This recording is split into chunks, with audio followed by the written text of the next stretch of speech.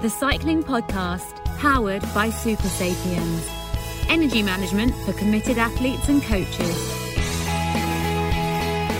Hello, and joining you this week from London, where I've retreated for some final low altitude, low temperature, low pound against the Euro Giro d'Italia preparation, where I've recovered from the dire cold, which affected my performance in our Arrivé podcast after Liège.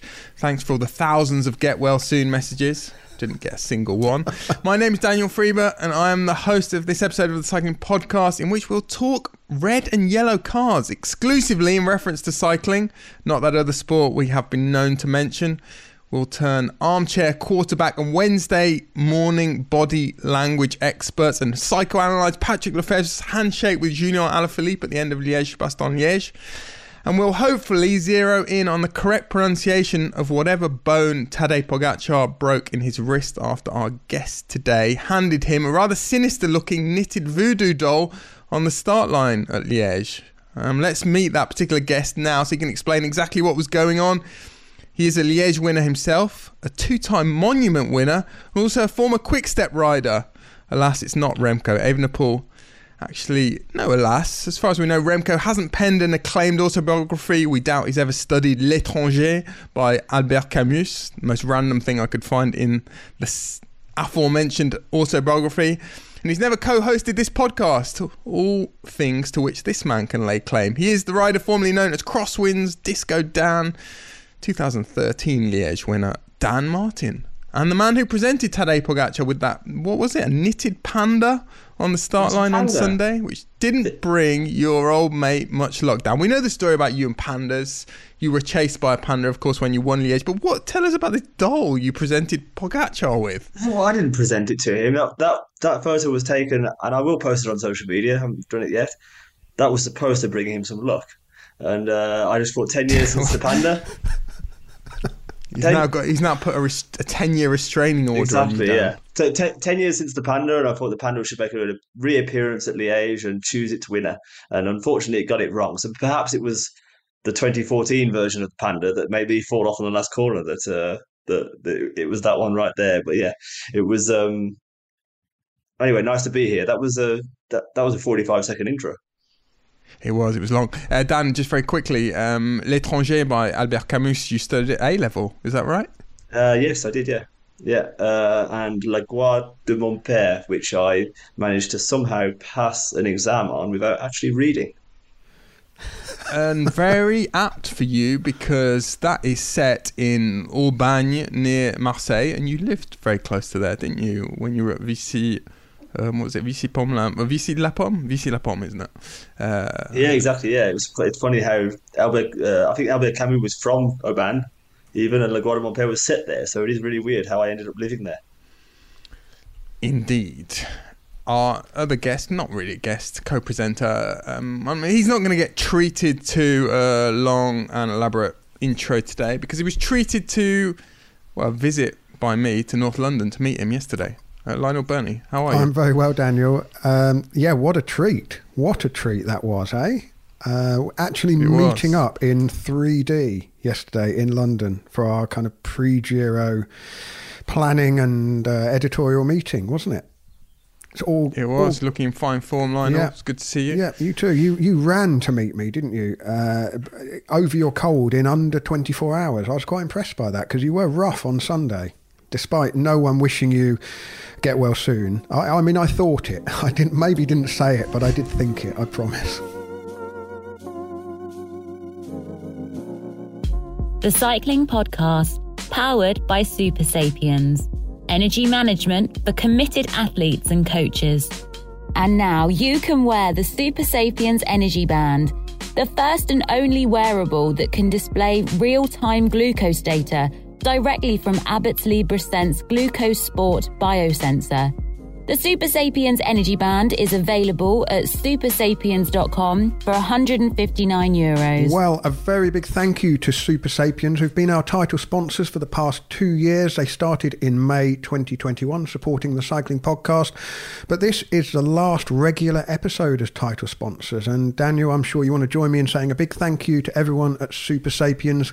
Indeed. But especially two of the company's founders, Phil Sutherland and Fitz Alan Crowe, for their support. Phil actually actually ran the London Marathon on Sunday, finished in a very respectable 3:17. What do you think of that, Daniel? That's pretty good.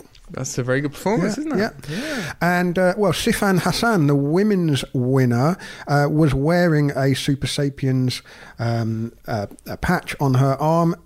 It just made me sort of quite interested that in the marathon, runners can wear the Super Sapiens patch, but of course it is still not permitted in UCI racing, but that may change in the future. Anyway, we've been very proud to be sponsored by such an innovative company, and we hope that we've helped to demystify their technology and explain it to a wider audience over the past couple of years.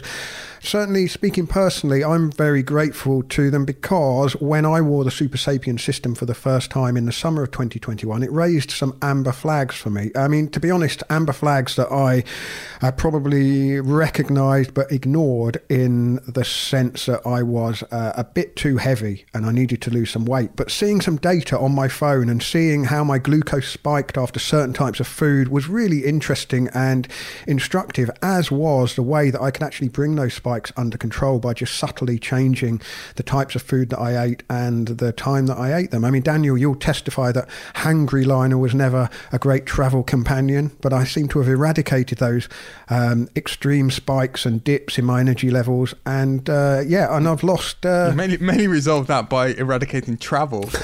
Not the case anymore. Not the case anymore. You have been on the road. I did have a bit of a break from travel, but I mean, it was the start of a weight loss journey in conjunction, actually, with one of our other regular advertisers, Noom, which, in unsophisticated language is a weight loss app. But it was Super Sapiens that really kicked off that journey and made me a lot more aware of the impact that certain types of food were having on my blood glucose. And well, I am today still 14 kilos lighter than I was in September 2021. So a big thank you from me to Super Sapiens for that. Thank you to Super Sapiens from the Cycling Podcast. They will remain friends of the podcast for life. If you want to find out more about them, go to supersapiens.com and keep listening to the Super Sapiens podcast. Lionel, Dan, time for the news roundup. Quite a skimpy, sparing news roundup this week. Not that much racing, actually, in the last few days. The Tour of the Alps finished on Friday with victory for a rider who's very familiar to podcast listeners. That is the 2020 Giro d'Italia champion, Tao Geoghegan Hart. This was Tao's first win in the GC of a stage race since that Giro, and it came after he won both of the first two stages. His final margin of victory was 22 seconds over Hugh Carthy, which sounds closer than the race actually was if you watched it. And Jack Haig finished third, 28 seconds down. There's a bit of a private joke, a running gag between Tao and Jack Haig about who's the world's number one redhead. In preparation for the enormously important Arsenal game on Friday night, Tao and I had exchanged a few messages about this. He was very glad not only that he'd won Tour of the Alps, but to have beaten Jack Haig. Also, it was a handy week for Leonard Kemna. Bora, he won a stage. Gregor Mühlberger of Movistar and Simon Carr of EF Education First. Another good week for EF Education First. Georg Steinhauser was also pretty strong in that race, Tour of the Alps. On the stage race front, we've got the Tour de Romandie starting as we speak, as we're recording today. Juan Ayuso is on the start list there. He, of course, you'll remember, was third as a teenager in the Vuelta a España at the end of last year, but he has not yet raced so far in 2023 because of Achilles tendon issues. Other notable riders on the start list, the Yates brothers, obviously riding for different teams now. Mark Cavendish is also there. I had a call from Mark Cavendish last night. He's in good fettle, good mood ahead of the Giro d'Italia. I think most people know that he was due to ride the Giro. That's still the plan. Riding a lot, racing a lot. Dan, Lionel and I, before we started recording, we were just talking about this Tour of Romandie. It's really fallen out of favour as a Giro d'Italia preparation race. The only people who do it to prepare for the Giro now are sort of domestique, second tier riders or sprinters. It seems a bit much, to be honest. I think, especially when the Giro starts on a Friday. Obviously, this year it's starting on a Saturday, and Tour of Romandy, I think it also shows that how difficult racing is. There is no easy days racing there. And Tour of Romandy used to be a bit more of a cruisy race that you could go and kind of use it as a tune-up for the Giro d'Italia.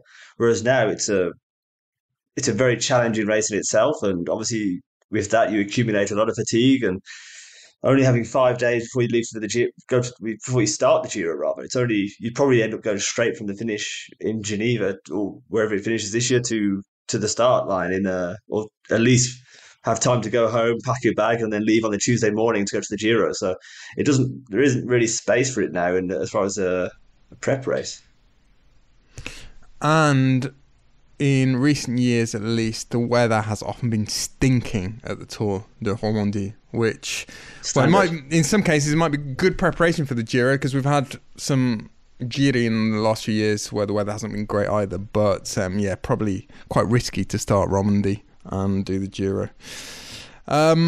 Chaps, we mentioned Juan Ayuso. Speaking of much ballyhooed Spanish prodigies, at the weekend, the 43-year-old gravel racing wunderkind Alejandro Valverde, and it's his birthday today, 43 today. I think it's also Brian Cocal's birthday. I think it's 31. Valverde made his debut in the gravel discipline that is, at the Indomable, literally the untamable. But tame it, Valverde did, thereby taking the lead and the rather fetching leader's jersey in the brand new UCI Gravel World Series. I think there were 17 races in that, chaps. Not sure how many he's going to ride. Valverde won by nearly 5 minutes, which sounds like a lot. But in the women's race, Caroline Schiff of Canyon CLLCTV won by nearly 15 minutes.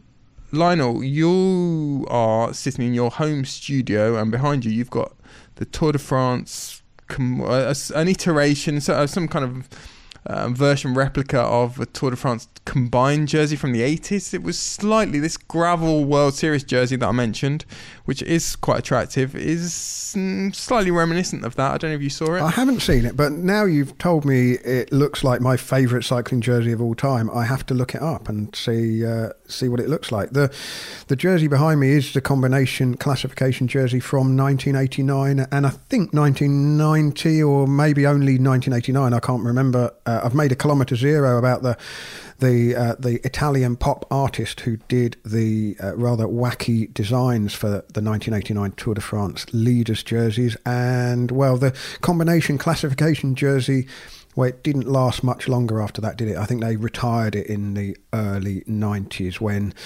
Jean-Marie Leblanc wanted to simplify the classifications and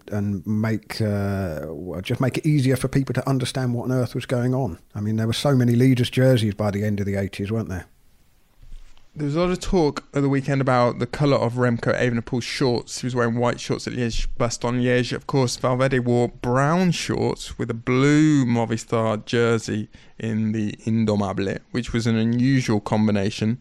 I don't know if you saw that, you chaps. It got me thinking, Dan, actually, when you were Irish champion, did you ever rock the white shorts? I did, actually, yeah. I thought you had might white have. shorts with green panels on some occasions. I think we had a number of different iterations, because when you design a national champion's jersey, it isn't just a free-for-all from the team. The federation actually has to okay it, and there's obviously certain guidelines. And I think we had about 2 or 3 incredible designs knocked back from the Garmin days, from the Slipstream team. You had a nice one. Eventually we got one right. I remember, Dan, you having a nice one. I remember way back, first time I ever interviewed you, the Volta a Portugal in 2008, I believe. I think you were Irish champion then. I seem to remember that being a nice jersey. Yeah, we did. Well, we played off the original Garmin jersey from the 2008 Tour de France, which was... it wasn't symmetrical, so it was kind of a nice design. It allowed us to get a little bit of freedom as far as putting I think there was a free... I have a photo of it somewhere. We'll have to post it. A bit of a heart back, 15-year anniversary, 15 years ago, that is. But we were actually talking about the whole leaders' jersey situation in the Tour de France and the big races over the weekend. And with the way cycling has now gone, the young rider jersey seems to be almost irrelevant, because it just seems to be the leaders' jersey at the moment. So perhaps it's time now. I think the more exceptional classification should be the over 30s almost. be a bigger battle. This is a way back in for Valverde here, isn't it? Some kind of grey jersey for the over 30s. Maybe these brown shorts, Daniel, hint that Valverde's in some kind of tug of love battle between Movistar and AG2R, and he is going to come back at the Vuelta after all. Well, we have some kind of mammal jersey instead. So it's instead of showing the young riders, it's inspired the. I mean, it depends how extreme you go. Grey jersey with brown shorts. Does that? I'm not a fashionista, but does that work? I don't know. There seems to be a universal recognition that if you're riding any kind of gravel event, you have to be wearing brown, which I don't know. It seems a bit literal to me. Just talking about jerseys, Dan, you mentioning being at Liège and talking about jerseys at Liège. Liège is an ASO race, of course. Don't know whether I spoke about this after Paris-Nice. I had a few conversations with people at Paris-Nice where the much darker hue of the green jersey got people talking. At Paris-Nice, Skoda are promoting their electric vehicles, and the sort of colour they're using, the signature colour, is quite a dark green, and that was the colour of the green jersey at Paris-Nice. A lot of people didn't like it, but that is going to be the colour of the green jersey at the Tour de France, I believe. Chaps, looking ahead now to the Giro d'Italia, we mentioned it a minute ago. We'll start to get some team news in the next few days, and Trek Segafredo they've already got a selection headache as Giulio Ciccone tested positive for COVID-19, and his participation in La Corsa Rosa is now uncertain. Ciccone finished 13th in Liège at the weekend, and of course, were he to start in the Giro, which was very much the plan, he would be the enfant du pays. He'd be the local hero because the Giro is starting in his home region, Abruzzo. Not many riders from Abruzzo. Another rider who is from Abruzzo, Dario Cataldo, he's also rides for Trek Segafredo, but of course he's recovering from terrible accident he suffered a few weeks ago. So we're not sure whether Ciccone will start. Also on Trek Segafredo, I noticed just a couple of hours ago, actually, before we started recording, our good friend Ciro Scognamiglio, who you'll be hearing a lot from at the Giro d'Italia, he tweeted that Antonio Tiberi, who of course has been suspended by Trek Segafredo as a result of that very unsavoury incident involving him shooting a cat. He was suspended for 20 days on the 28th of February, but has not come back to racing, hasn't made any appearances since then. And Ciro has just tweeted that an imminent transfer is likely, that Tiberi might be going from Trek Segafredo to Bahrain Victorious, but that is unconfirmed. I think, chaps, that concludes the news roundup. The Cycling Podcast is supported by Science in Sport. Science in Sport. Fueled by science. Well, the Giro d'Italia is approaching, Daniel, and that always reminds me of a very important anniversary for the Cycling Podcast, because this year marks 7 years since Science in Sport began sponsoring us, and we are incredibly grateful to that long-running relationship. And, well, it's a big week for Science in Sport because it's the Tour de l'Unsar, which is a 4-day stage race in and around Freetown in Sierra Leone. There's actually a women's race and a junior race on Wednesday, April the 26th, before the 4-day stage race begins. That runs from Thursday to Sunday. And the Tour de l'Unsar is sponsored by Science in Sport, and that's an initiative instigated by Stephen Moon, the CEO of Science in Sport. And it's thanks to Stephen that Science in Sport has been a long-running partner for the Cycling Podcast too. Now, we're going to be getting some material recorded on the ground in Sierra Leone for a forthcoming episode of Service Course. A really fascinating race, really interesting initiative, and we are keen to find out more about Science in Sport's involvement supporting the Tour de l'Unsar. So listen out for that over the coming weeks. Of course, Science in Sport can fuel your ride, whether you're racing, training, got everything you need for before, during and after your effort. So go to scienceinsport.com to check out the full range of energy products. Well, I know you mentioned the anniversary of our union with Science in Sport. Talking of anniversaries, 10 years since Dan Martin was chased by a panda and won, not in Liège, in Anse, but it was Liège-Bastogne-Liège. Dan, you were there at the weekend. You were making a debut of sorts. We talked about Alejandro Valverde making his debut at the UCI World Gravel Series. You were making your debut in the commentary box. I mean, I know you've done it for ITV. You had little stints last year working for us. I can talk about us because I work for them as well. But you did the whole race at the weekend. But what was it like being in Liège, first of all, 10 years on? It was a strange feeling because I think it made me realise that it was 10 years ago, which seemed, well, it seems like a long time, but it seems to have flown by. And it was touching about being able to catch up with all the peloton. A lot of guys I hadn't seen for quite a while, and between team staff, riders, and even the organisation, that it was they got me up on stage.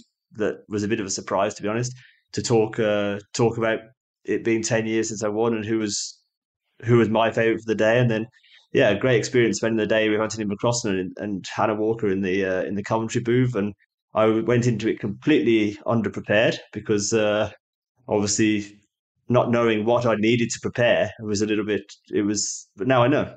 And a 4-hour stint in the commentary booth was definitely a new experience, but the time flew by. I mean, yeah, just all I had to do was watch bike racing, which, yeah, it was, and using my knowledge of the course and being able to discuss with the riders beforehand what was going to happen and how they were feeling was also quite useful to hopefully give a bit of insight to the international viewers. I don't think it was accessible in the UK, but or in Europe even. But hopefully a few of the listeners managed to tune into my debut. When you were on the podium, Dan, was the panda just behind your shoulder there, just out of sight? They didn't bring the panda back for the 10th anniversary. The evil voodoo panda was stuffed in my pocket, actually. But yeah, I was going to say, I was about to ask you, when you weren't putting a curse on Tadej Pogačar, when you were doing your pit walk in the morning, because you were circulating, as you just mentioned, Dan, on the start grid, if we can call it that. What did you observe, Dan? What was the mood like? Did you pick up anything that, with hindsight, after Remco romped Liège, you later came to think, well, that was probably quite significant? I actually picked up the opposite. I found Remco, although he was very, very confident, I think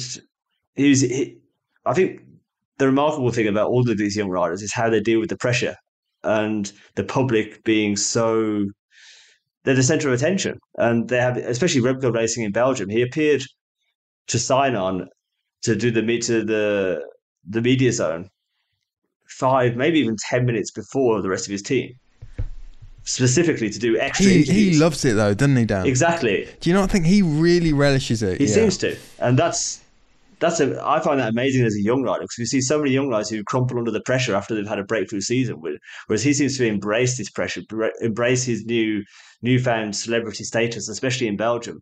But then he also showed up to the start line probably 7-8 minutes to go and stood front row, soaking up the atmosphere. And I personally always found that in a race like Liège, you spend as much time hidden away as possible because the race is long enough, and the tranquility of the team bus is actually a safe haven. You're not using energy, whereas he was up and about. He'd left the team bus effectively 30 minutes before the start, between doing 15 minutes of interviews, and then he rushed back to his team bus for 5 minutes, and then suddenly he appeared again. Whereas Tadej Pogačar, he showed up literally. He rolled to the start as the gun was going. He was so relaxed, so happy, so calm. It was quite interesting, the difference in the approach to the start to the race. And yeah, I think honestly it was just sheer bad luck by the sounds of it. I talked to a few of the guys after the race, and it was just a freak accident, effectively. So Mikel Honore, he basically hit a hole and his tyre exploded directly in front of Tadej Pogačar. And then, yeah, Tadej obviously had just nowhere to go. And I think Tadej was the only other rider to crash. So it was literally, and they were right in the top 10, 15 riders in the peloton. So it was really a completely, yeah, I mean, obviously in my book I talk a lot about fate, and it seems it was that day, and of course maybe it was the voodoo panda that struck him down again, like it did with me in 2014. Dan, I talked in our podcast, our Arrive podcast, so it was directly after the race on Sunday, about how I'd sort of been conditioned, influenced by, I'd read a lot of stuff in the days leading up to the race about how well Remco had been training in Tenerife, and I found my sort of inner kind of weather vane shifting slightly from Pogacar towards Remco. I started to get the feeling that he was going to win, and I don't know if you felt strongly either way. I also mentioned on Sunday that L'Équipe had done a bit of a straw poll of pundits, experts, and it was overwhelmingly in favour of Pogacar, 14-1 in favour of Pogacar. What was your feeling? Around the team paddock, it was quite equal, but the atmosphere at the Quick-Step bus was actually remarkably calm. When you read everything in the press about the amount of pressure that Patrick Lefevere is putting on his team, I expected to go there and see a nervous team, an anxious team, but they were very, very relaxed. It was just laughing, joking. They were confident, and it seemed like they had confidence. I think it seems that Remco actually instills that confidence across the whole team. They say, like, even just talking to random members of staff, like I talked to the bus driver once the race had started. I went and had a coffee with him, and he said it's just amazing how he controls the team. He basically takes the team meeting and will instruct the riders what each of their jobs is. So it's not the director doing that. It's Remco doing that, and telling them, okay, you're going to ride that power on that climb, and you're going to ride that power on that climb, and then you're going to do this. And he really, his presence at the race among that team just asserts this level of tranquility that allows them to race how they did on Sunday. I think the whole team just stepped up a level and rode out of their skins, whereas the UAE bus is very much a tranquil, low, kind of very relaxed atmosphere. Like Tadej, when I went to the bus, Tadej pokes his head out the window and starts shouting at me but a little bit less organised, but less. It was an interesting dynamic. Obviously, I think the attitude at UAE was a bit like, well, we've won a lot of races already, so we don't really. Today, if we win, we win. If we don't, we don't. Whereas it was a controlled confidence at the Quick-Step bus. So, but I think very much, as you say, very much the atmosphere of the race, everybody was expecting Tadej to win, but except for Remco. Remco knew he was going to win. He knew he was going to put on a big performance that day. It's funny you say that about Remco's leadership, Dan. I mentioned this a couple of weeks ago in relation to the documentary that Quick-Step have just put out about last year, which it shows a lot of what went on behind the scenes at the Vuelta a España last year. And I said the same thing. It was mainly Remco taking the team meetings, and it's interesting. This is a guy who, until not that long ago, probably just before the Vuelta last year, had this reputation as being slightly immature, brattish, some people might have even said. Yet when you watched him in that setting, you get the completely opposite impression. And actually, my interactions with him at the Vuelta last year in the mix zone, he was incredibly comfortable in his own skin, incredibly confident, and he's charismatic as well. And as we said, he also relishes the limelight, relishes the pressure. I think he relishes the pressure because he knows how good he is. He's so confident. He knows he doesn't really have anything to be afraid of when he goes into races like Liège at the weekend. That's my sense anyway. Yeah, that's what it feels like. But it also, a lot can, as like Tadej crashing shows, a lot can happen in a bike race, and it's but they seem to be able to control the controllables very, very well. And there was no doubt how he was behaving in the paddock. Yeah, as you say, he's a rider in control, and he's mature. And how he spoke in the after race interview as well on the podium, very, very mature. Especially, you forget how young he is, and inexperienced as well. We can't forget that. How long has he been professional now? 3 years? It's 4 years even. It's and this is all very new to him, really. But it doesn't seem like it. You catch up with your old boss at the weekend, Dan, Patrick Lefevere. I said we were going to psychoanalyze his interactions with, or his handshake with Julian Alaphilippe when Alaphilippe came over the line, and they sort of celebrated. Alaphilippe was hugged by Remco's mum, and then it was a quite, I wouldn't say frosty, but a perfunctory handshake between Patrick Lefevere and Julian Alaphilippe, I would say. Can you dish any dirt on that for us, Dan, please? Patrick was the only guy that I didn't cross paths with, and it's probably a good thing, as I was tempted to ask him where he was going for lunch on Sunday, but Yeah, it was. No, the rest of the team were saying, yeah, that obviously there's a bit of stress floating around there, and I think, yeah, Patrick obviously has his agenda set in his mind, and potentially, I guess Julian doesn't fit in that plan now, even though he still has a contract for another year. So whether he's playing games or not, well, only Patrick knows. But we'll remains to be seen how things move forward in that relationship and how Julian copes with that. I spoke to Julian and he was very, very relaxed, very happy to be there. I think it was nice for him not to have the pressure of the team with Remco there, but he also, I think he did a great performance considering his build up to the race. But yeah, whether he wants to go and be the number one in a different team, I think that's essentially what Patrick's saying to him. It's almost like I think Patrick's almost giving him the green light to lead the team now, to go and pursue his own endeavours. And perhaps that was also a sign on Sunday. It was that was Patrick saying, "Look, either you leave or you ride for Remco," kind of thing. Who knows? But I didn't see this handshake. I didn't see. I saw Julian cross the line, but it's it's a bit of a soap opera waiting to roll out. I mean, Lefevere is the only team boss who would expect both of his highest paid riders to win the same race and be disappointed that they couldn't both win. He does strike us as a demanding character, and he has kind of put the squeeze on Alaphilippe over the past few weeks, hasn't he? For sure, and it's I think it's kind of been accumulating over the last few years.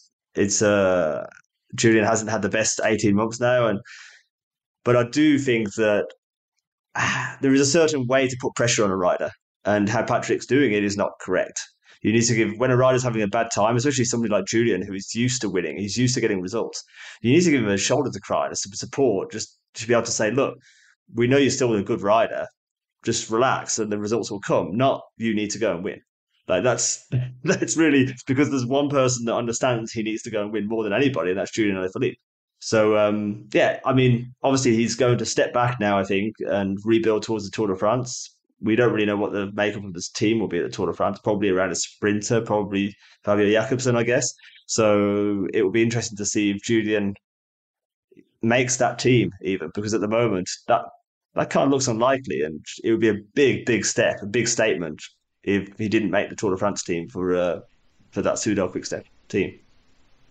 I mean, there are some rumours going around that he may not even be at Quick-Step this summer, that Lefevere might have been trying to unhinge himself from Alaphilippe even before the Tour de France. I don't think there's too much substance to that. But, when it comes to the contract and how much it's worth, but also mainly the duration of it. I mean, it was Lefevere he put his signature to a 3-year contract in when was it, 2021 as well.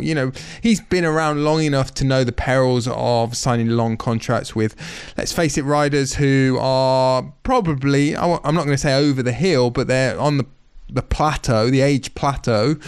And so I don't think I've got too much sympathy with that. But just on the tactics of the way that Quick-Step rode, Dan, I mean, they were obviously under a lot of pressure. We talked on Sunday about how there was a point where they looked as though they might become exposed. I pinpointed when Mollema attacked, I think it was 46 or 7 kilometres ago, so shortly before La Redoute, and they only had 2 guys left, Verwecke and Van Wilder, and it looked like that was the point at which the vessel could start taking on water at that point, and possibly that could have capsized them, but they regrouped. And Verwecke came back to the front. I don't know whether, other teams might have tried something to compound whatever damage was had been done at that point, and then whether that was a point where they might have been vulnerable. But Remco was so strong. I mean, is there anything anyone could have done?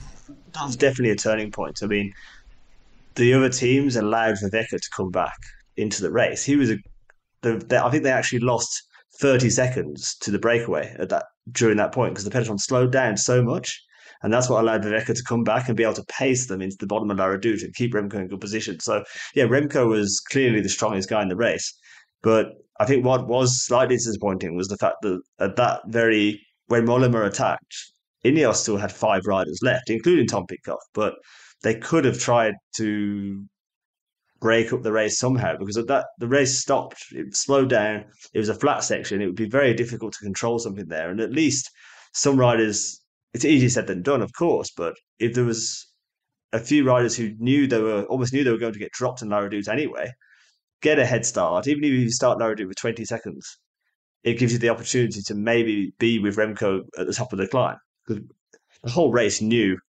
almost the day before, when Remco went and did a test run of La Redoute at full speed, getting the Strava record, everybody knew who's going to attack on La Redoute. So it was a case of, it was almost like the race has got a psychological block now as far as racing for second place, which is totally understandable. But at the same time, with those teams that had a few riders there, could have tried something before the descent down to it's Rebouchon, isn't it, the bottom of La Redoute? Well, chaps, before we move on, just a few bits of housekeeping here, because the Giro d'Italia is fast approaching, and we will be back with daily coverage once again. Our trailer dropped today, Lionel. That's right, yes, our now traditional video trailer of last year's highlights from behind the mic, expertly put together once again by you, Daniel, really whetting the appetite for the Giro d'Italia. You'll be there from the start. Daily episodes of the Cycling Podcast, of course, and Kilometre Zero will be back. 3 episodes of Kilometre Zero a week.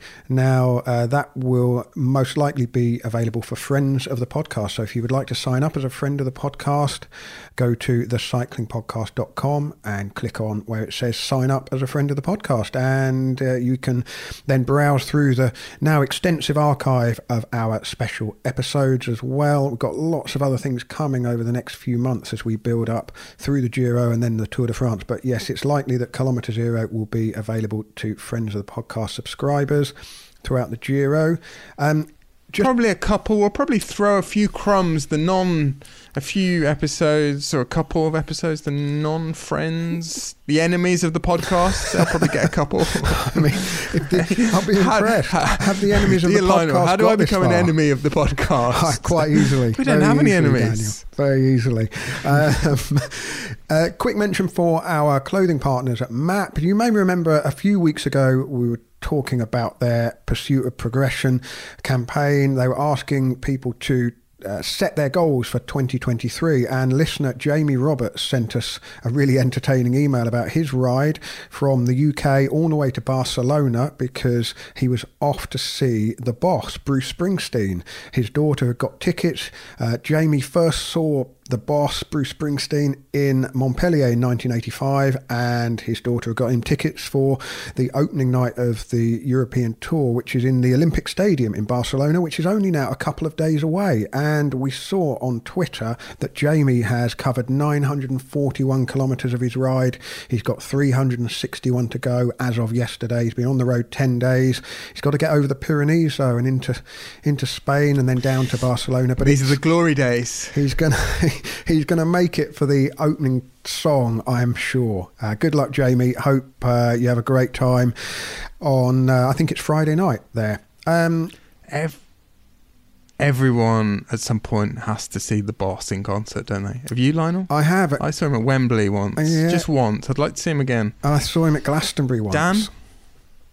Dan? No, I haven't seen him, no. Definitely a rite of passage. Yeah, I mean, absolutely tremendous. I mean, he played songs that were unfamiliar to me for about an hour, and then launched into the favourites. But anyway, a couple of other things to mention: the 11:01 Cappuccino. Sign up for that because that's where you'll find out all about our Giro coverage. If you haven't listened to Arrivé from either the men's or women's races, do so. Liège-Bastogne-Liège we covered, of course, on Sunday. Daniel and I took on the men's race, and Lizzie Banks and Rose Manley talked about the demolition of the women's race by Demi Vollering. There's also an episode of the Cycling Podcast Feminin coming very soon in the next few days with Lizzie, Rose and Orla.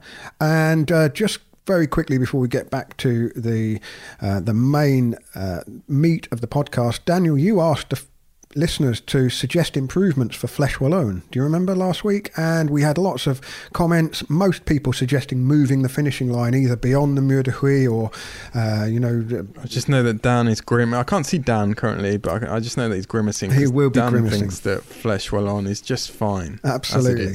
I just don't think.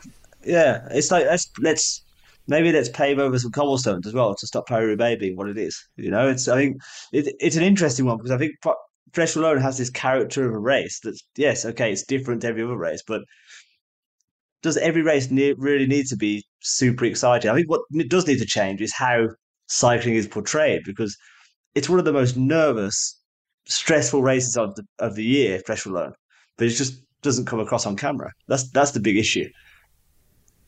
I think, yeah, absolutely right. I'm with you there, Dan. Lots of people suggested moving the finish line beyond the Mur de Huy. A couple of people actually suggested perhaps finishing it halfway up one year, maybe after the Z Bend. I don't know. But the comment that really resonated with me, and it's probably a comment I should have made in our episode, Daniel, is from Claire Morley, and she points out that whereas it maybe doesn't come across on TV as a spectacle, to actually be there on the roadside, it's pretty much one of the best days of the cycling calendar, because not only do you get to see both the men's and women's races, but they come past multiple times, and it's a natural stadium, isn't it? And she said, you get the commentary from the loudspeakers, there's the big screen to watch the race on, great food and drink, very friendly crowd, and a real atmosphere building over the course of the afternoon. So absolutely, I mean, seeing any live sport is fantastic, but I can definitely say from my experiences of going to Flèche Wallonne, it never disappoints if you go and watch it in the flesh. So even in the flesh. So even if you think, well, it's not a great afternoon's TV, I can guarantee you'll have a great time if you did venture over to the Ardennes and watch it. Well, wow. Well, chaps, we finished the last part talking about Remco Evenepoel. Of course, Remco has a very important rendezvous coming up in just over a week's time. He is starting the Giro d'Italia, and he will be starting his favourite now. I've had a look at the odds, and he's pretty much the overwhelming favourite now, well ahead of Primoz Roglic. Liège-Bastogne-Liège was billed as a head-to-head battle between Remco, Clash of the Titans between Remco and Pog. We didn't get that. So now, instead of Pog, we've got Rog. Dan, I talked about the sort of internal weather vane and mine having pointed more towards Remco before Liège. How are you feeling about the Giro and the likelihood of Remco doing what he did at the Vuelta last year, albeit with the caveat that Rog was coming back. It was a bit of a Rog remontada, wasn't it, before he crashed in the final week in Seville and crashed out of the race. So it's the rematch. What are you thinking? I'm not sure I want to comment anymore, because every time I say anything, Remco seems to prove all of us wrong. I thought you'd become an enemy of the cycling podcast for a second. I thought you'd sign up to our enemies feed. He just seems to tear up the textbook every race he does, and like Liège last year, a very good example of when was the last race? When was the last time the race was won from an attack on La Redoute, and he did the same again this year. So it's I think the one thing with the Giro that seems to decide the race often is the weather. And whether it's good or bad, obviously, if it's snowy and wet, that can mean that the mountains are taking out. And that puts more emphasis onto the TTs, for sure, which I think will be an advantage for Remco. But as well, I think the Giro is the one race that riders first realise when you've got serious allergy problems. And Remco, not having done the race before, if it's a hot Giro, you could discover that suddenly you can't breathe in Italy in May as well. So the weather can change the Giro a lot as far as who races where in the cold. We saw Remco last year; he suffered very badly on the snowy day in the was it the Dolomites or the Italian Alps? 2 years ago, it was 2 years ago actually when Remco did it, wasn't it? And he lost. He was up there on GC and had a really bad day when it was cold and snowy. So it's a very different Remco now, obviously. But it's I think we're just very fortunate. We've got two of the so-called aliens of the peloton currently riding the Giro. It does allow us to see this face-off. I mean, Dan, you talked there about allergies. If I can use a a metaphor. We specialize in terrible metaphors or analogies, images in the cycling podcast. And the Giro, I talked a few weeks ago about it, but just being a bit more complicated. It's like a cake or a dish with more ingredients than the Vuelta, say, and with more ingredients you're more likely to have some kind of food or dietary intolerance. And they are allergies themselves, literal allergies.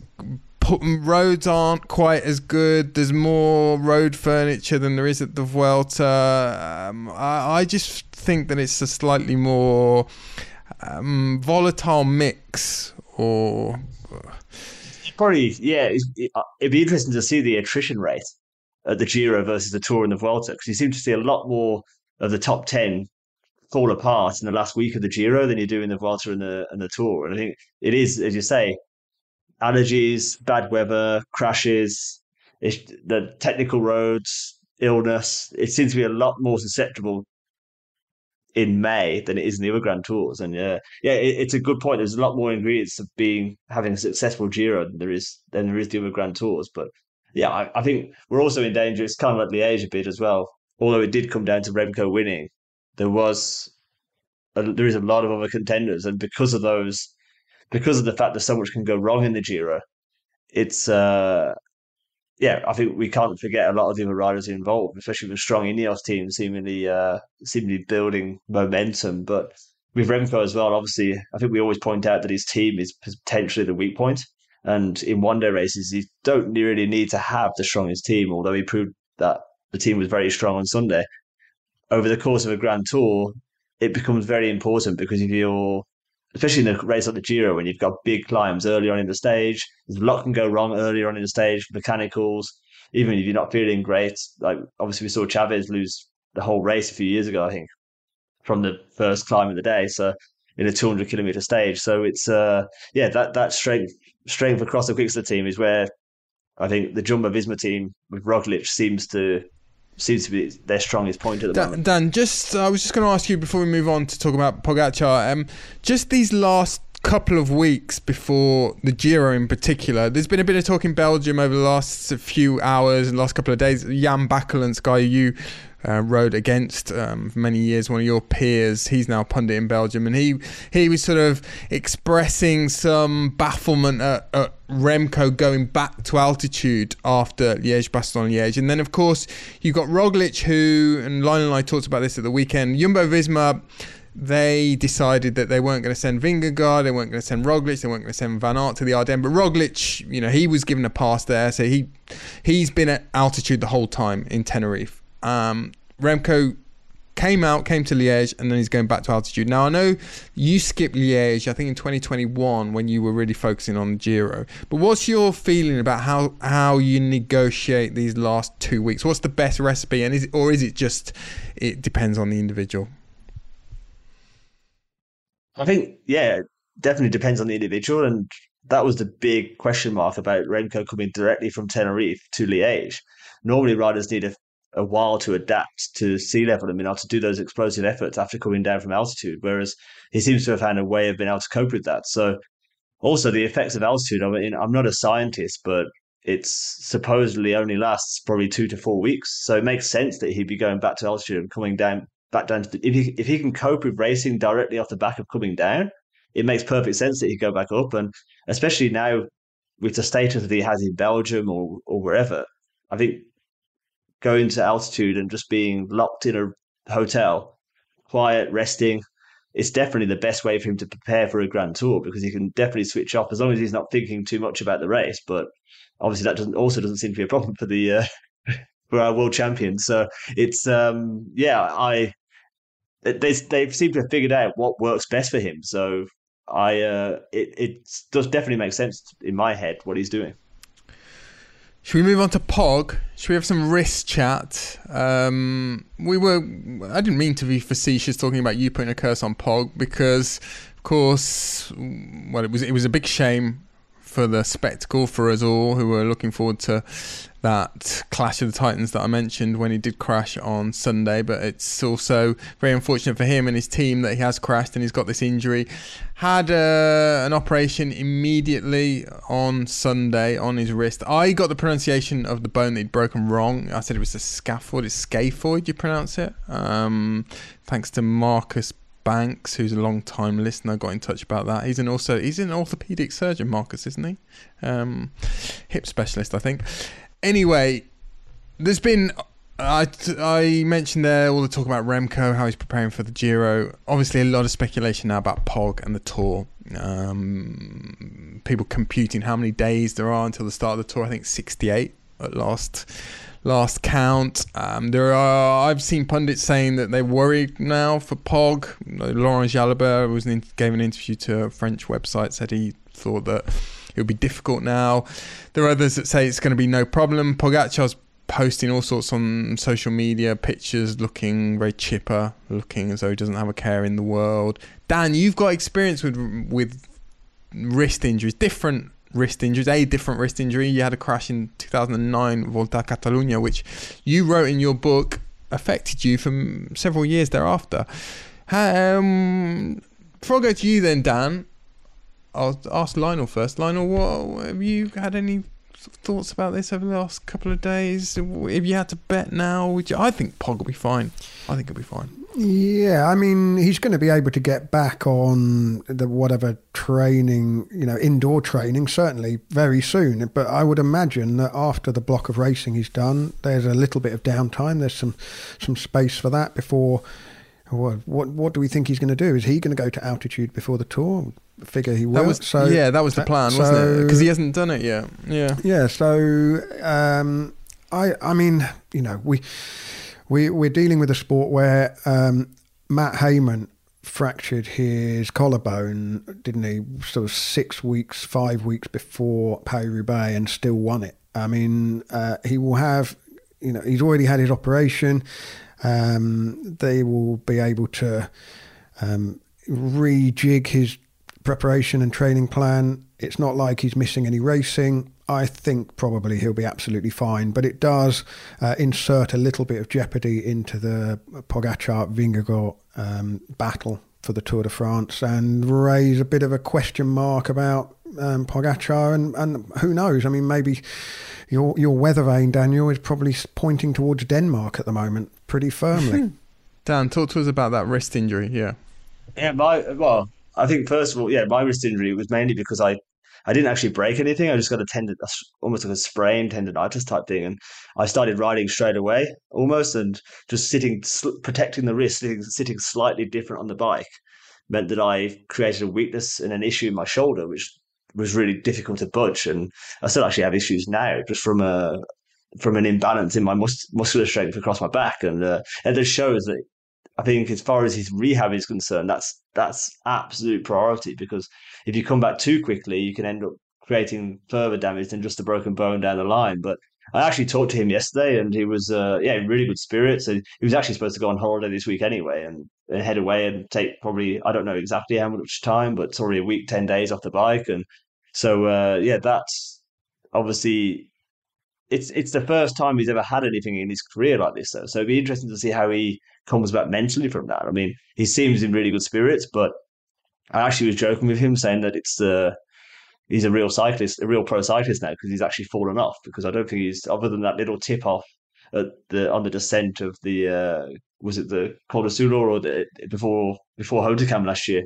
I don't ever remember him actually crashing his bike. So it's I think he'll be just fine. Obviously, the one thing is now that if he has one bad day at the Tour, everybody's going to point the finger at this crash, and that's slightly unfortunate, because it's, as you say, it is creating jeopardy as far as his move towards the Tour de France now. But at the same time, I think he probably got to the Tour last year a little bit. He was absolutely 110% condition, if that's possible. He was flying already in Slovenia, and maybe faded off towards the end of the race. We saw at Hautacam him having problems, and the last time trial he wasn't on the same level as Vingegaard. So this could actually mean he arrives at the race in better condition, because he doesn't get overexcited and and peak too early. It's going to definitely slow down his preparation and mean that he's not chasing his tail, but building into the race rather than arriving at the race in top condition. And as the race it's such a difficult course this year, and it's so hard to hold top condition over the whole 3 weeks that that could, when the decisive stages come, he'll probably end up using the race naturally now because he's had this setback. He'll end up building through the race and getting stronger as the race goes on. He's certainly a rider who, in the past, when he's been fresh, has performed incredibly well, and fresh in terms of not having raced. I mean, his record in his first races of the season is pretty remarkable. Even going back to his Neopro season, he won the Algarve, didn't he? Tour of the Algarve. I think that was his first race, his first stage race. So yeah, that may well be the case, Dan. Before we leave the Liège chat, it would be remiss of us not to ask you about Ben Healy, Dan, because when we've been talking about him over the last 2 or 3 weeks, I pointed out there's a slight similarity in your accents, I must say. There's a similarity in the one you represented the same country, not dissimilar riders as well. Do you know Ben Healy, Dan? I was actually going to add as well. We haven't even mentioned Tom Pidcock, who's obviously got an amazing second on Sunday. But Ben, I mean, breakthrough week for him. He'll obviously build towards next year now, and obviously got a whole new level of respect across the peloton. And we definitely saw that on Sunday when he was a March rider. And yeah, I first met Ben in 2019 when actually my father was the under 23 director or junior director throughout the season. I think he was still junior then, Ben, even at the Harrogate World Championships, and he did a great ride there. Just showed real character. And yeah, I started telling people then about him, saying, yeah, this kid's going to be good because he's just got grit. And I think that's important to acknowledge across the Ardennes Classics. It isn't just about putting down numbers. In the mountain stages of the Tour de France, it's all about a power to weight ratio and all that. But the Ardennes is about having that. You've got to have character. You've got to be able to fight for position. You have to be. Everybody's tired at the end of these races, but you have to believe and just keep fighting all the way to the line. And that's exactly what he did. He just kept coming back for more, especially obviously Amstel. He had a bad day at Flèche after digging so deep at Amstel, but then obviously he came back for more in Liège. And I think he's obviously got a bright future, and he seems to be in the right team as well. I mean, similar to myself, that team's got a great history in finding talents and really progressing them, helping them, giving them the right environment to build and improve. And he seems to be taking advantage of that situation, of that freedom as well, being able to race openly tactically. Well, chaps, we're talking on, as we've already mentioned, the first day of the Tour of Romandie. We're also talking on the day when Joe Biden has announced that he's going to run for the US presidency again. Well, the cyclists of the World Tour peloton, not only the World Tour peloton, all professional cyclists, they have a new president, don't they, Lionel, of sorts? They do. New president of the CPA. They do. He's been in the cycling equivalent of the White House, whatever that would be, for just over a month. It's Adam Hansen. Does this make Gianni Bugno Donald Trump? I wouldn't like to comment. Gianni Bugno, the outgoing president. Adam Hansen ran for president more or less unopposed in the end. The people who had their eye on the presidency kind of stepped aside.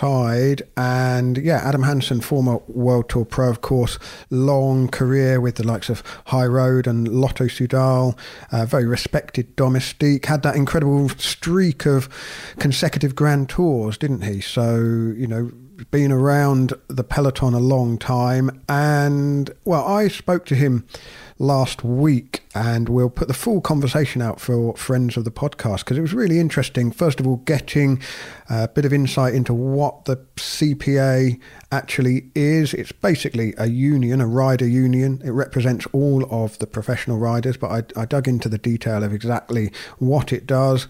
And well, people who follow Adam Hansen on social media, Twitter particularly, will see that he's been very active already, proactive. He's been to several races, Milan-San Remo, just a couple of days after he was elected as president. He's been on and off team buses at both men's and women's races, just introducing himself.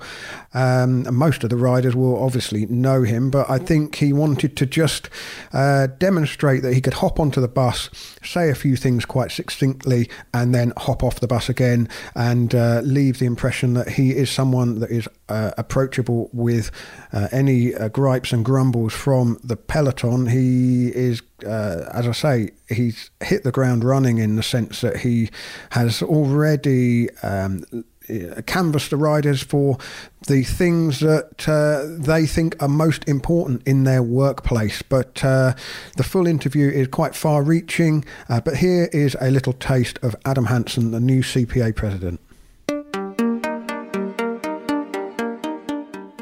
So, Adam, you have been the president, I think now, well, you're in the US, so you're a bit behind me. So I think for a month and a day, you were elected on the eve of Milan-San Remo, the first ever electronic vote, which I think was one of the contentious things last time round, wasn't it? The sense that it was all being done on, I guess, postal ballots. But that was one of the things that led to this splinter organisation, the Riders' Union, being founded in the first place in 2020. So, I mean, I don't want to presume, but what's your kind of first priority? Is it to kind of show the riders that the CPA is there to represent all of the interests of the riders and bring back together some kind of unified and collective idea of what it is to be a professional cyclist? Yeah, 100%. The CPA always represents everyone. And to give an example of that, like when we work on the joint agreement, that is for every rider. That is really for every rider. With the weather protocol, if the riders don't like us or not, that's for every rider. It's for, even for the women's, it's, before they became members of the CPA, it's really for every rider. So you're right. My first goal is to show them working, show the CPA's working, show we're listening to the riders, gain their trust, the ones that have lost faith in us, and collectively together we'll be a stronger force. So yeah, it's to fix those things. It does feel like you've hit the ground running. There's been a bit of momentum in this first month. I've been at a couple of races and I've seen you diving in and out of team buses, trying to talk to the riders, even just for a few minutes, but to just show your face. You were at Paris-Roubaix, you were at Milan-San Remo, I think, before that. Is that right? Yeah. So as your first priority just been to get in front of the riders, remind those of them that already know you, this is me, I'm now the president of the CPA, but also just to give a human face to this organisation? Yeah, so I actually went to also UAE tour beforehand, I wanted to speak to the riders first and listen to what they wanted. And I was speaking to some riders, I think we went for almost 3.5 hours. It was actually a long talk. And then how I actually presented myself was like, I went to the team hotel and having dinner. And I said, hey, there's a meeting afterwards, come. There's no topic. I just want you to come and attack me with all your questions. And I know there's some hatred towards the CPA, and go for it. Oh, I'm here to answer everything, explain everything. And it was good, actually. I had some guys answer, and I had some tough questions, but I was able to answer them, and they were surprised with the answers because, there's I don't want to call names out to anyone, but there's some people that have said some, let's say, not true information about the CPA. But that's okay. I just got to prove them wrong in the long run. And but that started up. And then, Milan-San Remo, I was at Pays Basque also, the women's Paris-Roubaix, the men's Paris-Roubaix. And it was, there's a few things I wanted to do. First, show my face, show that CPA's around. 2, show them what I'm working on, based on what I heard from the UAE tour of the riders, because I asked the main topics. And 3, I wanted to show the teams I can go into a bus, speak for a minute and hop out, because I want them to know in the future, Adam's here, it's okay. He's only 1 minute on the bus. It's not like, before a race, he comes in, he talks 10 minutes.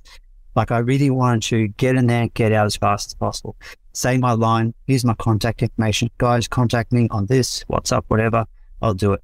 And just to show that, I'm here to, and to say to them, like really say to them, I work for you. I really work for you. And I can only do what you tell me. So if you don't tell me anything, I'm going to work on these topics, and that's what I'm going to do. Well, one of the things that Adam Hansen's been doing is posting some of the results of his rider survey on Twitter. One of the most eye-catching is the idea of having yellow and red cards for riders who ride dangerously or cause incidents in the peloton. That created quite a lot of debate. But I think what he is trying to do is demonstrate to the riders that it's their union, it's their sport, and that if they want to have a voice, they need to speak up and have a voice. Dan, I don't know what you thought during your long career of the role of the CPA, whether you ever made representations to the CPA, spoke to anyone involved, what you thought of the rider union as a whole. Yeah, I think it's a great move what Adam's doing, because it's obviously he's relatable. The guys know him already, or many of them do, and he actually speaks English, which is the way the peloton is going. I mean, Gianni, I don't think I ever met him in 14 years in the peloton, and rarely came into contact with anybody from the CPA. You either had to go looking for them or contact them by email or whatever, and it was actually an effort. Where he's coming across as very approachable, and he's actually in touch with the current peloton. I mean, Gianni Bugno retired 10 years before I even turned pro, and I know how much the peloton changed during just my career. So how much it must have changed. 20 years, Dan. 15, Gianni Bugno. No, 1998. I actually retired checked, and I turned pro in 2008. So 25 years. Yeah, 25 years from now, he retired. And yeah, that's a huge amount of time. And obviously, it's the majority. I mean, even teams like La France de Jour now, there's English within the team. And the fact that we've now got the English-speaking president that the majority can actually communicate with, and he's open to communication. He's open to the new ideas from the peloton, and it's a massive step forward. But I will say, obviously, he's got a very difficult job because there are so many different opinions within the peloton. If you ask the same question to all the guys, you're always going to come back with 50 different answers. So it's a very difficult job trying to balance all the different requests and opinions across what's a hugely diverse and international sport now. But he's making a great start, but he's also obviously very fresh and motivated at the moment. So it's going to be interesting to see how much. It's one thing putting Twitter polls out there; it's another thing getting those ideas passed as official rules.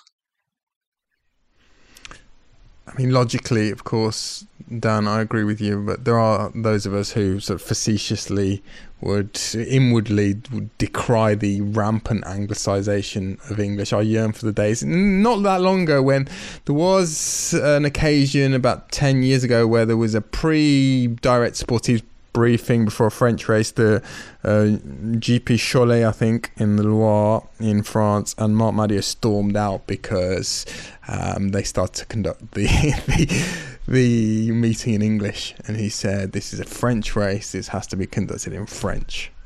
Anyway, it's just the way of the world, isn't it? As I say, rampant Anglicisation. Well, he's obviously signing more English riders now, or Australians at least, and obviously Jake Stewart as well. He's there as well, isn't he? So it's he's seen the way of the world. Yeah, one of the things that Adam Hansen was talking about was that it is the riders' union, and he will take to the various different stakeholders the views of the riders. And of course, there's the race organisers, the teams. The riders often find themselves caught in the middle of all of the various sort of power grabs in professional cycling. But he did also say that the most pressing matter for the riders that he has polled so far is the issue of safety, and he's coming up with some fairly radical proposals, some ideas that just to put them on the table for discussion. One of them being indicating to riders much sooner before a traffic island. We often see, don't we, the steward with the flag will be right in front of the traffic island. He's been polling the riders, would it be better to have that, 50 metres, 25 metres, whatever, in front of the obstacle, so that riders have more reaction time. The movement of motorbikes, the movement of cars around the peloton as well is something that he's been asking the riders for, because of course it's the riders who know intimately how they and everything else connected to the race moves. And one of the things that he's asked about, should there be, more obvious and understandable sanctions for riders who cause incidents or ride dangerously? This yellow and red card system, anyone who doesn't like football will be absolutely horrified at the footballification of professional cycling. Anglicisation and footballification. What's worse? I know which I would say. I think it's a tricky one as well, isn't it? Because I think you're seeing a lot less respect among the riders now. You do see a lot less times when riders are pointing obstacles out and looking after each other. And that's, yes, okay, the roads are becoming more cluttered with street furniture. And at some points, you never have your hands on the handlebars. If you have to point out every single obstacle. But at the same time, that's also extra cost for the organisation of races that's already struggling. So perhaps it's more to do with the UCI avoiding towns and cities, which, obviously it's inevitable at some point. But so often when you do these races and you take it straight through the centre of a city with roundabout traffic islands all over the place, is there not a better way through these towns and picking roads that are less cluttered? And then obviously the red card, yellow system, it's all great in theory. I think they're all great ideas, but it's the implementation of these things that's going to be the challenge. Because that involves having a race jury who has to watch all the images. And is it during the race this happens? Is it after? I think, as you say, you find yourself playing devil's advocate here a little bit, because they're quite obvious ideas, and you'd think that it'd be spotted beforehand that these things would have been put into place. But it's going to be interesting to see the interest of the UCI to actually start doing some of these, because at the same time now, there's a list of UCI rules for requirements of stage finishes, etc., that are very rarely adhered to. So and they don't enforce their own rules on those finishes and stuff. They kind of send a list to the race organisers and say, here, this is what you're supposed to do, but nobody's actually checking that they do it. So how do you enforce these rules as well? Do you feel in your time as a rider, Dan, that the riders were kind of voiceless in a lot of situations? The idea that the riders just sort of strap on a helmet and climb on the bike, and the conditions are the conditions, and really they don't really have a great deal of representation when it comes to the types of races and the types of working conditions that are expected of them. Yeah, no doubt. I mean, it's you see obviously, finally, there was the weather protocol passed, but how long does it take for these rules to actually be brought into reality? And there's also, it's the issue of safety has been. I think riders now have a much greater voice because of social media, because it's easier to get your voice across. Whereas beforehand, obviously the same arguments have been said for decades, but they weren't as easily accessible to the public. And often, as I say, more often than not, I mean, I raise an issue about sitting on the cross tube of the bars, of the bikes, which now obviously it's a position that's been banned for descending, but it almost split the peloton 50-50 as far as some guys are saying, what are you talking about? It's incredibly safe to ride like that, where you can't hold your brakes and you're not holding your handlebars and you're not touching your saddle. And the other 15% were saying, it should be banned, etc. And you've always got this opinion across the peloton of what's safe, what isn't, what the rules should be, what it shouldn't be. And unfortunately, that's why union hasn't worked until now, because it's very difficult. Everybody always seems to have their own agenda, and it's difficult to get everybody on the same page more often than not. Well, I think that is partly how Adam sees his role as the CPA president. But as I say, it was an interesting conversation. We covered lots of ground, and that will be on the Friends of the Podcast feed very soon, certainly before the end of the week and before, we launch ourselves into Giro d'Italia fever. Yes, Lionel, we'll be back next week, won't we, with our full Giro preview, after which on May the 6th, we're into our Giro coverage. I'll be on the ground, Brian Nygaard, but you'll be appearing in the podcast every day, pretty much as well, I think every day. Dan, we're going to thank you for your time. We'll be hearing from you, no doubt, in the next few weeks at some point as well.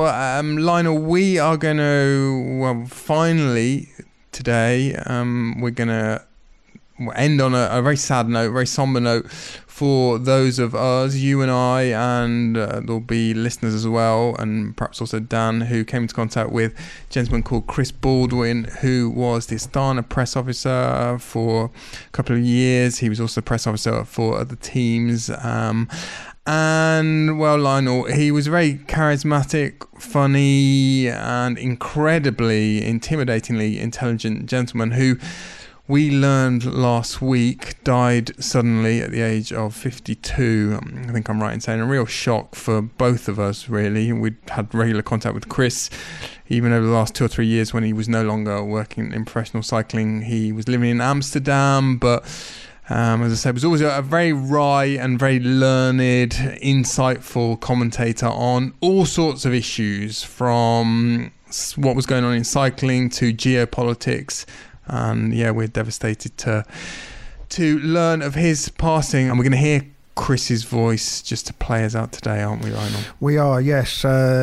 Chris's route into cycling actually has a connection back to Super Sapiens in a way, because his first job as a press officer was with Team Type 1, the team founded by Phil Sutherland, the Super Sapiens founder, of course. And then when they became the Novo Nordisk team and went a fully diabetic roster, Chris wanted to kind of step up in the world of professional cycling. He was looking for another gig, and, well, he ended up as the press officer for the Astana team. Quite an unlikely fit, you would have thought. An American working as the press officer for a Kazakh team. But he had studied Russian in college, incredibly well-travelled, incredibly curious person, had an anecdote. I think I wrote this in the 1101 Cappuccino tribute I did last week, but he had an anecdote for pretty much every occasion, and some of them seemed so outlandish, it was almost as if he was kind of running through a sort of stand-up comedy routine. I mean, I never quite knew whether some of the things he was telling me were true or not, but he was incredibly engaging.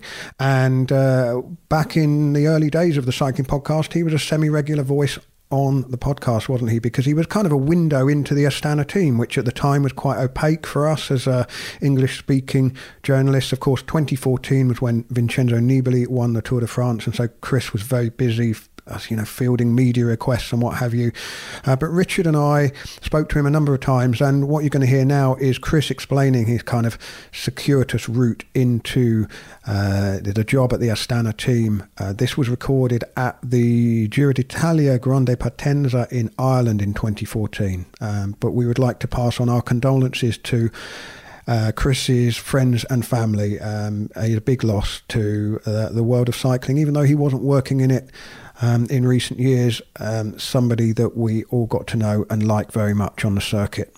I got a phone call, totally unexpected, from a guy named Vasily Davydenko, who's a Russian-American who was running a team called Team Type 1 at the time. And he said, "Hey, Chris, I got a budget for a team. We're going to race in Europe. We're at a pro-continental level. We need a press officer. Are you interested?" And I thought back, and I'd known Vasily for about 10 years, because in America, when I had lived there, I'd always gone to these bike races, and I'd done work for Cycling News. I covered the Criterium Champions one year, and I wasn't a terribly good cycling journalist, because I would write way too many words for I don't believe that. Criterium. I don't believe that. You can't be wordy. If anything, the one thing that Reuters taught me is that you really have to distill it into one sentence per paragraph, and you really have to cut it down like that. But anyway, Vasily called me up and said, "I need somebody to do this, just press officer thing." And I had no idea about PR or internet or anything, but it was a lot like that same move that I made from Kyrgyzstan to Moscow when I just started working at a newspaper. Yeah, I'll do it. And so I did it for 2 years with Vasily at Team Type 1, and that was a really interesting project because they had these 6 or 7 kids with diabetes who were racing, and all these other guys. And in our first year, we didn't have so much success. We won the Tour of Turkey, but in our second year, we did really well at the Tour of Austria, and we did really well with races all around the world. And it was a really good project. But what happened was the sponsor changed for Team Type 1, and they were taken from their old sponsor to a new sponsor, Novo Nordisk. And one of the stipulations in the change was that they were going to go to be an all-diabetic squad. And that changes the dynamic of the kinds of invitations that they're going to get to the races that they're going to go to. At least in the first few years. And I kind of thought, well, wait a minute, I like the team, I like the project, these are good friends of mine, I really want to do this, but why don't I try and seek my way up. And so what happened was, at the Tour of Turkey that year, in the second stage, two riders went in a breakaway. One of them was Laszlo Bedrogi, our guy, and the other guy was Alexander Vinokurov, who's the leader of this Astana team. And so what happened, the way I got this job was, those two guys went in the break. Bedrogi took the points for the beauty jersey that you get in the Tour of Turkey, and Vinokurov got the most aggressive rider jersey. And in the Tour of Turkey, there's like 7 or 8 podium presentations every day. And so what happened was, I went up and I stood next to Vinokurov. And Vinokurov's a small, diminutive man, but he's nonetheless terrifying. Most people are just absolutely petrified of the guy because, he looks like he could just sort of Rip your head off. like a chocolate bunny. Yeah. And I just started talking to him. I said, hey, Bedrogi broke his leg too. Because this was in Alexander Vinokurov was building his leg back up. And he looked at me. First of all, he looked at me like, what strange man is speaking Russian to me? How is this possible? And then he relaxed a little bit. And I said, yeah, he broke his leg, Bedrogi broke his leg, but he didn't get the chance to recover. And so he's had struggled trying to come back in. But, hey, you're looking good, And he's like, oh, yeah. And then he started telling me, they put a spike in my leg this long. I got French guys doing it. It's awesome. I'm going to, I'm training this year. I'm going to get back in and try and race again. And I said, oh, cool. He said, oh, cool. What's your name? And I'm Chris. Oh, see you later, Chris. And then that night, Vasily comes up to me at the restaurant. He's like, I got really good news for you, Chris. What is it, Vasily? Astana wants to hire you. On the basis of that one conversation? No, yeah, more or less. Because they're like, oh, God, here's a guy who speaks Russian. Oh, my God, he speaks Russian. He can do this job. And what happened, it turns out, Vasily Davydenko is a really good friend of Alexander Schaefer, who is the director sportif of this team.